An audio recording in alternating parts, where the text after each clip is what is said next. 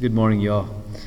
Today, these two readings, both from the Acts of the Apostles and the Gospel, are both incredible, and it's very hard to choose one to preach about.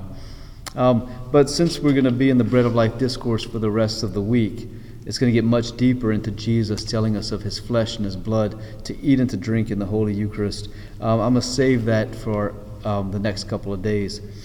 I want to focus today, my heart is drawn to Stephen here in the first reading, the first martyr of the church. He gets stoned to death in proclaiming Jesus as Lord. I think there's something to be said about suffering. Stephen suffered well. Stephen was in the middle of being persecuted. His life was at stake. But even in the midst of the persecution, he was strong and he was speaking boldly to the Jewish people. And his suffering did not go to waste. I think it's important that we suffer well. I'll never forget whenever I was a young priest, my first year in the priesthood, I was at a parish, St. Lucy and St. Luke. One of the parishioners of St. Lucy was an elderly woman, and she was suffering terribly from cancer. It had just eaten up her whole body. The doctors gave her just a couple months to live. And I'll never forget, she came into my office with her little oxygen tank, and she told me, she said, "Father," she said, "I don't have too long to live." She said, "And you're new here, and so you don't know me, and you're going to do my funeral. And so I want you to know who I am." And she began to tell me her whole life story, the good, the bad, and the ugly. And it was beautiful. I sat and I cried. I was in awe of this woman and the life that she's lived.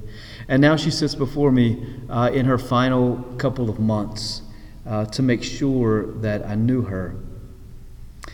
And she said, "I want you to tell my grandkids and my great-grandkids in your homily about me." She said, "Tell them that I have lived my life with no regrets." That made me think a lot as a young priest, to live life with no regrets. Could I say that at the end of my life? And a couple of days before she passed away and went home to the Father, I went to her house and I celebrated Mass right there at her bed.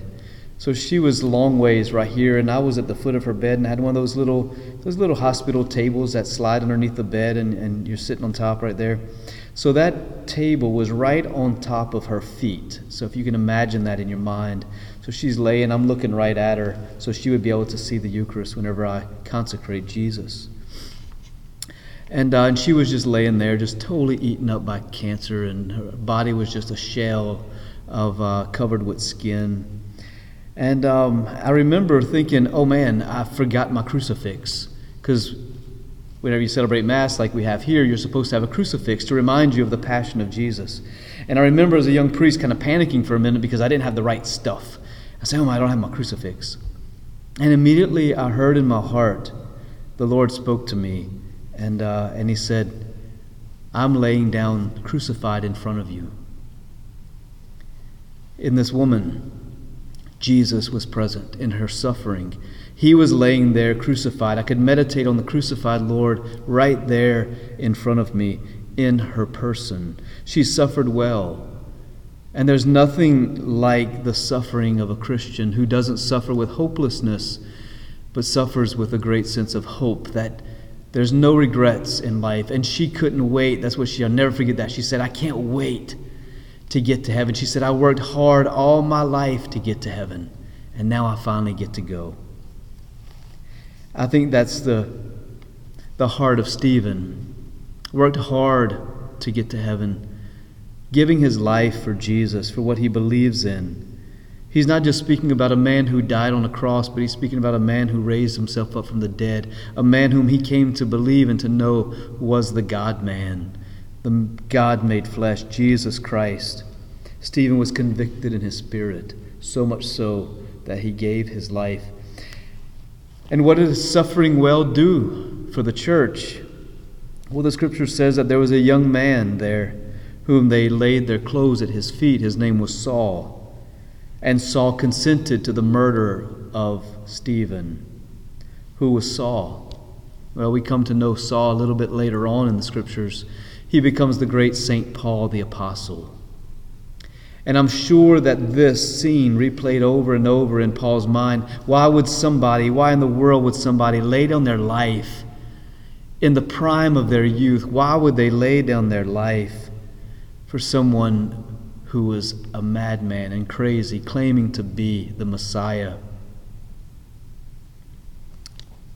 I'm sure Paul thought about this a lot, and I'm sure that it was something that he must have grieved over once he converted to the church and came to know Jesus himself.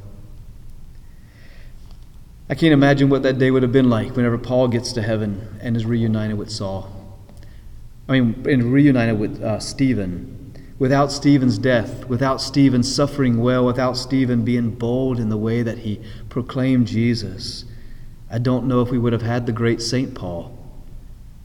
Sometimes our suffering can impact other people's lives in ways that we will never see. But if we suffer well as a Christian, and we suffer with hope in Jesus and in eternal life, then those who look upon us in our sufferings can also live a life of hope in Jesus. Amen.